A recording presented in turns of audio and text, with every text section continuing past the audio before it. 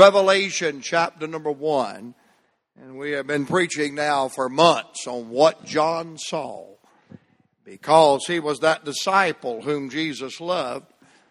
He sat where the others wouldn't sit. He leaned on Jesus' bosom. And because of that, he stood when nobody else would stand, the only one that was by his cross. And then he got to serve where the others didn't serve. He got to take Mary, his mom, the mother of Jesus, home with him. And then he got to see what the others didn't see. And we've been preaching on the spiritual perception of John the Beloved. And we saw how he went through that great gospel. And at the end of it, I love this phrase. He said, if everything Jesus did was written in a book, the whole world couldn't contain the volumes. And I want to say amen to that. And then we felt like we needed to look at 1 John. So we went through those 5 chapters of the wonderful things that he saw, working our way to the book of the Revelation. And last Sunday morning, we gave you 3 words that begin with the letter B. I believe that unlocks the treasures, the mystery of this wonderful part of the Bible. John saw a book. And beside of the word book, you write down God's divine plan. And I want to say tonight that God's plan's running on time. It always has been and it always will. Then he not only saw a book, God's divine plan, but he saw the bride. That's God's divine people. He got a glimpse of the church, you and I, that bride of Christ, that's raptured out of this world before the tribulation and comes back with Christ to rule and reign for a literal 1,000 years. You say, do you believe in the literal 1,000 years? Absolutely. I'm not like that boy from Sand Mountain, Alabama. He said, I don't believe in a literal reign. I don't believe in a 1,000-year reign. He said, if it rains 1,000 years, we're going to have the awfulest flood this world has ever seen. Now, I laugh at that. You do too, but that old boy was serious. He said it only rained 40 days and 40 nights with Noah. Can you imagine if it does it 1,000 years? But I'm glad to be a part of that bride. So he saw a book, God's divine plan. He saw a bride, God's divine people. But we began preaching this morning out of chapter 1. He saw the beloved. And when he saw the beloved, you write down beside of that word, God's divine person. In fact, people talk about it being the revelation of St. John the Divine. But it's not. It is the revelation, the unveiling of Jesus Christ. I love it when he said in chapter 1, I'm Alpha, Omega, the beginning, the end, the first, and the last, which was, which is to come. It all starts in Christ, it continues in Christ, and one day it will consummate in Christ. And John in chapter 1 gives us a glorious glimpse of our wonderful Lord. We'll begin in chapter number 1 this morning, verse number 5, preaching on that glorious name. A name that is above every name. And I thought this morning that I would just live up to my reputation. One of my friends called me the other day. He said they was in a fellowship meeting and there was a table of people sitting there and there was somebody really letting me have it. I mean, they were burning up 3 tongue barons. They were just enjoying it. One of them said, he said, I went and heard that man preach a while back. And he said, man, all he preached was Jesus. That's all he preached was Jesus. He just preached Jesus. I'll take that as a compliment. Because that's the name above every name. And preaching on these glorious titles or names of Christ. And we only got to 3 of them this morning. And we're going to come back tonight and deal with these last 2. And then I can't hardly wait the next Sunday to look at these 3 us's. Loved us, washed us, and made us. Praise God, what a Savior. But let's look at it in chapter 1 in verse number 5. He said, and from, we preached on that, Jesus. And beside of Jesus, I had you write down this line: He is the saving one. Because that's what the name Jesus means, Savior. Then we looked at the second one, Christ, which means the chosen, anointed of God. There are not 4 Jesuses, 7 Jesuses, not even 2 Jesuses, but one. One Lord, one Savior. He's not only the saving one, but beside of Christ, you write down selected. He is the selected one. Chosen and anointed and ordained of God to be the Savior of all men. And then we did look at the number 3 in that same verse, the faithful witness. And beside of that, we wrote down this: He is the sinless one. A faithful witness is someone who can be believed in every word that he says. And I wonder if there's anybody here tonight who agrees with me. You can believe every word that Jesus Christ has said to you and I. He is the faithful witness. But I want to come tonight to the last part of verse number 5 and deal with these last 2. Christ, the saving one, the selected one. Jesus, the saving one. The faithful witness, the sinless one. But notice what else he has to say in verse number 5. And from Jesus Christ, who is the faithful witness. Here it is now, say it with me. And the first begotten of the dead, and the prince of the kings of the earth. What a title. What a description of who Jesus is. Let's look at that 4th one in that verse number 5. The first begotten of the dead. Beside of that, write down the word. Here it is. You ready? The supernatural one. Now, I love these good King James words. Beget. Begotten. When you beget or you begotten something, that means you brought it forth. Amen. And I love it when it's used like John 3:16. Jesus is God's only begotten son. Usually I thought Abram was a son of God and Adam was a son of God. Yeah, but he's the only one born of a virgin. The only one of its kind. The only one that was coexistent with the Father before the foundation of the world. The only one that was conceived by the Holy Spirit in the womb of a virgin. The only one that at 30 years old he could say, if you have seen me, you have seen the Father. Jesus was and is God's only begotten son. There'll never be another virgin-born son. One and one only. And his name is Jesus. Well, what do you get when God says it this way? The firstborn, or the first begat, or the first begotten from the dead. And immediately, every commentary I read said, this was not, when Jesus arose from the dead, this was not the first person in the Bible that was raised from the dead. And you have to agree with that up to a point. In the Old Testament, there were 2 men, I believe, that were raised from the dead. That servant, Elijah, went to the widow woman's house. And her son died, and Elijah prayed over him, and the boy was revived. You remember the soldier that fell on the graves of the old preacher, and he was brought back into life?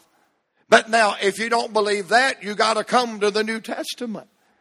And there is the widow's son from Nain. I mean, he wasn't sick. That boy was dead and in the casket on the way to be buried.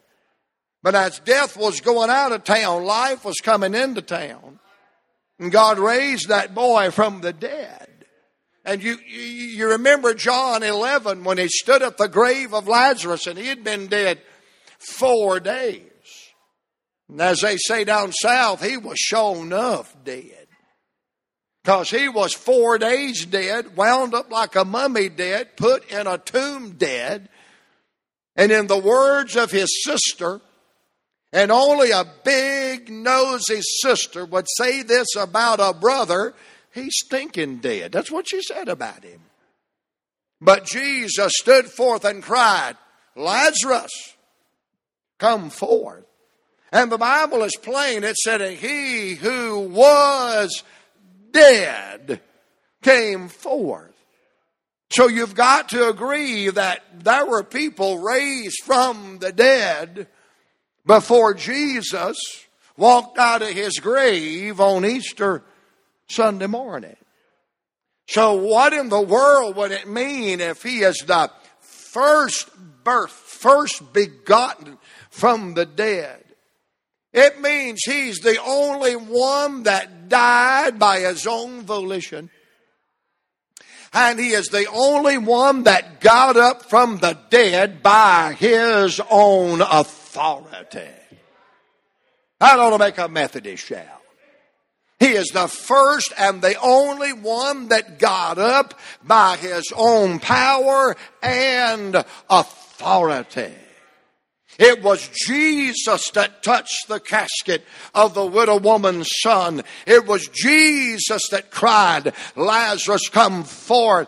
But no voice is crying and nobody is laying the hands on the empty tomb. By his own power and his own strength, he arose from the grave and conquered death and hell and the grave. And ladies and gentlemen, we don't serve a dead Savior. We serve a living Savior. And he says, because I live, ye too shall live also. The first begotten from the dead. He's a living Savior. I was talking to some people the other day and I said, listen, we don't have to agree on what color shirts to wear. We don't have to agree on a piano or a guitar in your church. We don't have to agree on wooden ceilings or painted ceilings or no ceilings. We don't have to agree on facial hair. I'm not against facial hair. I just wished I had some hair on my head, on my face, or somewhere. I am not going to argue with people over non-essential things. But I will argue with you till the cows come home over the virgin birth of Christ, the immaculate blood of Jesus, and the bodily resurrection from the dead. Now we'll scrap over that. Because if Jesus Christ was not the holy, immaculate, virgin-born Son of God, he would not have been the sinless sacrifice. And brother, from Genesis to Revelation, the path is paved with blood. And I don't care how many degrees a man has behind his name, you disparage the blood of Christ and deny the blood of Christ and lampoon the blood of Christ. My Bible said, without the shedding of blood, there is no remissions of sin. And I know it took the death of Christ to satisfy the justice of God. But ladies and gentlemen, it took the blood of Christ to satisfy the holiness of God. And ladies and gentlemen, there is no power like the power of the blood of Jesus Christ. And if without the blood there is no remission, there is no atonement, there is no forgiveness. And ladies and gentlemen, if Christ be not risen from the dead, our faith is in vain, our hope is in vain, my preaching is in vain. We are without hope and we're with all men most miserable. But Christ is risen. He's the risen Savior. He's the living Savior. And I love the way the Hebrew epistle put it, he ever liveth. I'm glad he is the supernatural one. The first begotten of the dead. He was raised from the dead by his own power. And I want to say this tonight, he died. He laid his life down by his own authority and his own power. In fact, a voluntary death, well, glory. A voluntary death is the only death he could have died anyway. Because the Bible said death comes by sin. But he never did sin. And he couldn't sin. He's the impeccable Son of God. So because he didn't sin, death had no claim on him. So he voluntarily died for you and for me. And he told Pilate that day, you don't have any power, buddy, unless it's given to you by my Father. I have the authority to lay my life down, and I have the authority to pick it back up again. Ladies and gentlemen, he even said, as Jonah was 3 days and 3 nights in the belly of the whale, so must the Son of Man be 3 days and 3 nights in the heart of the earth. He said, just as that temple was destroyed and it was built back, he's letting them know he would go to the cross. He would pay the ultimate price. He would shed his blood. He would physically die. But he would come back from the dead as a living Savior forever and forever and forever. He's not dead tonight. He's not out of business tonight. And I love the song. You ask me how I know he lives. He lives within my heart. The first begotten of the dead. He is the supernatural one. And aren't you glad when you pray tonight, you don't pray to a statue? You don't pray to some figment of your imagination, but you pray to the God who's alive and well. And I'm glad he lives in us tonight. So he's Jesus Christ, the faithful witness and the first begotten of the dead. Look at the last description in verse number 5. When you think it can't get any better, listen to this. And from Jesus Christ, who's the faithful witness, the first begotten of the dead. Here it is now, read it. And the Prince of the kings of the earth. If Jesus is the saving one, if Christ is the selected one, if the faithful witness is the sinless one, if the first begotten from the dead is the supernatural one, then what in the world is the Prince of the kings of the earth? He's the sovereign one. He is all and above all. Now, when I first read that word prince, I said, Prince. Now, where have I read that before? And the Holy Spirit reminded me that one of his divine titles is Prince of Peace. Do you know the Prince of Peace tonight? And then remember Simon Peter's sermon to the early church. He said, if this world would have known what they were doing, if those Roman soldiers and those ungodly Christ rejectors, where they took their wicked hands and slew this man named Jesus, if they would have realized what they were really doing, he said they never would have crucified the Prince of Life. But surprise, surprise, surprise. He is not only the Prince of Peace, he is the Prince of Life. Therefore, he is the Prince of Glory. And that means he's the chiefest of the peace. He's the chiefest of the life. He's the chiefest of the glory. That means he's the highest one of the peace. He is the highest one of life. He is the highest one of glory. Now, I don't have any problem getting a hold of that. He's the highest of them all in the peace department. He's the highest of them all in the life department. He's the highest of them all in the glory department. But look at how John sees him. It's even greater and higher than the highest of peace, highest of life. highest of glory. But John said, let's shove it into high gear. If you think peace is something, and life is something, and glory is something, what about a king? Now, I didn't think you could get higher than a king. But he's the King of kings.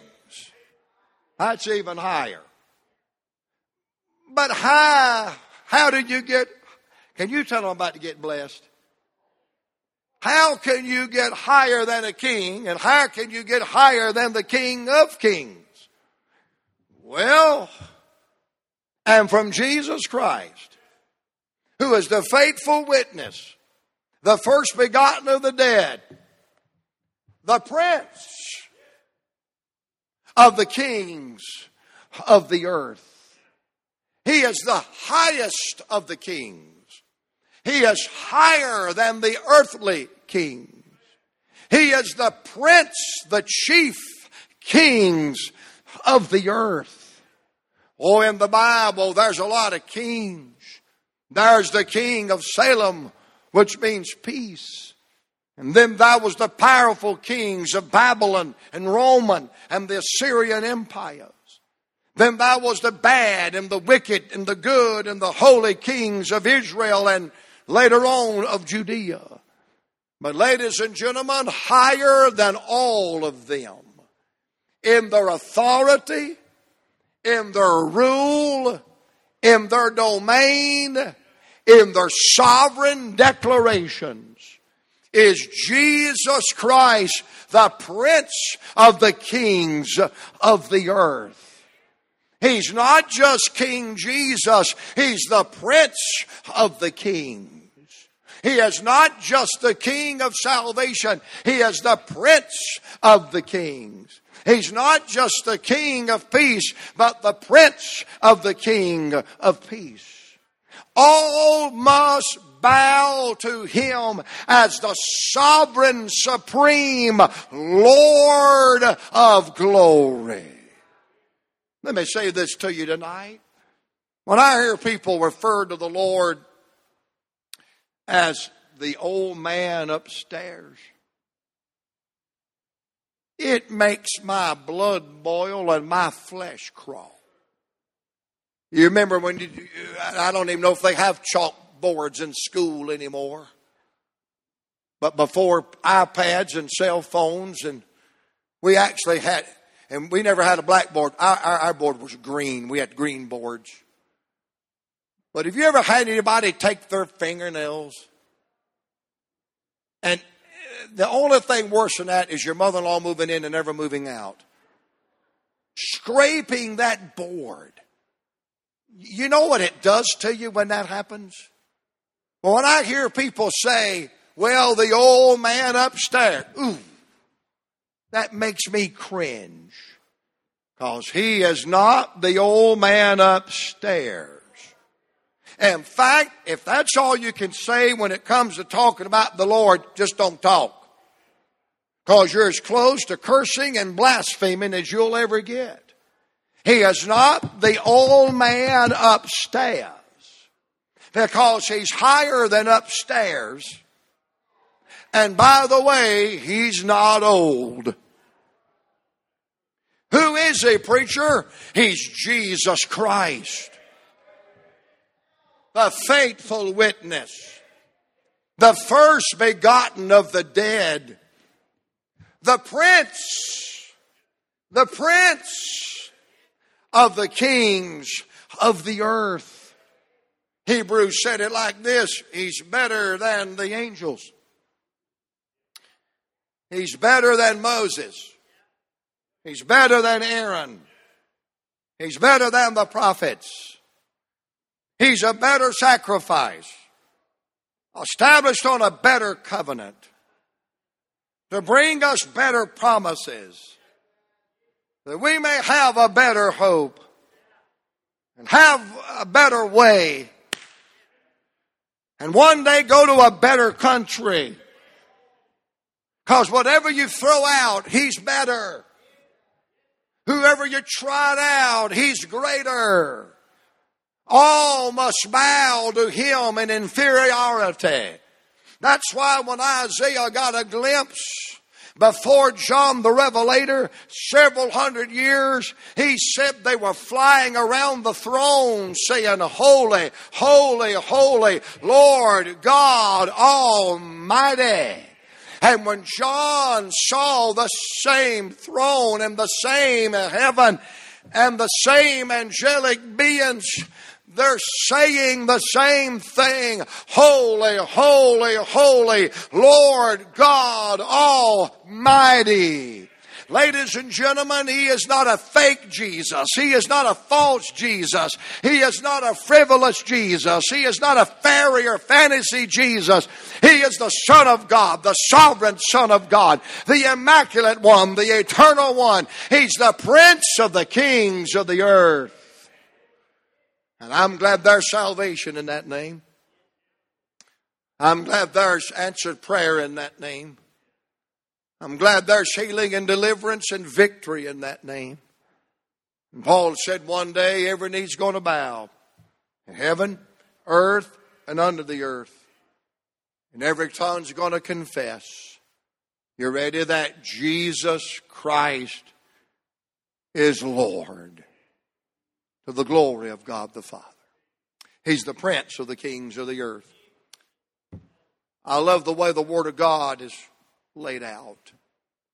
Go to Psalm 22, you got a prophecy concerning His death at Calvary.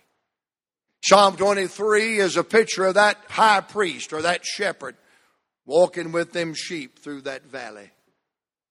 When you come to chapter 24, He's gone from Mount Calvary to a valley to the hill of glory. And Psalm 24 says, lift up ye doors. Lift up ye gates, ye everlasting doors. And the Prince or the King of glory shall come in.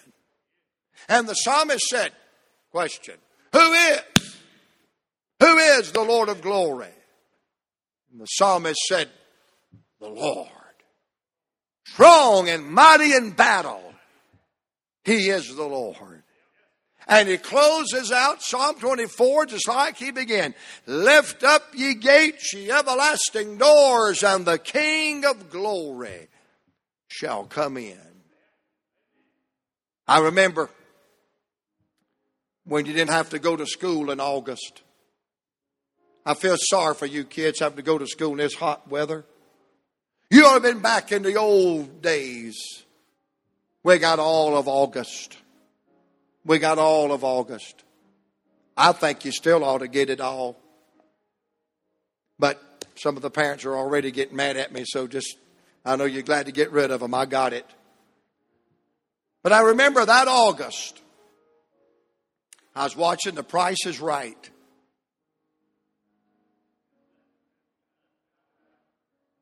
You say, why was you watching The Price is Right? Because the rabbit ears.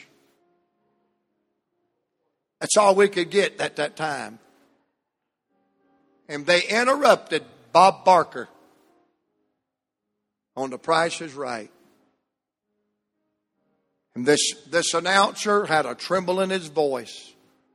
Now, I'm not making light of this. It's a human being's life. But he had a tremble in his voice. He said, ladies and gentlemen, I'm sad to report to you that the king is dead. And he was referring to Elvis Presley, the king of rock and roll. And man, I mean, for weeks and weeks and weeks, it was the king is dead. The king is dead. The king is dead. But I want to tell you something, ladies and gentlemen. The king did not die. And the king is not dead.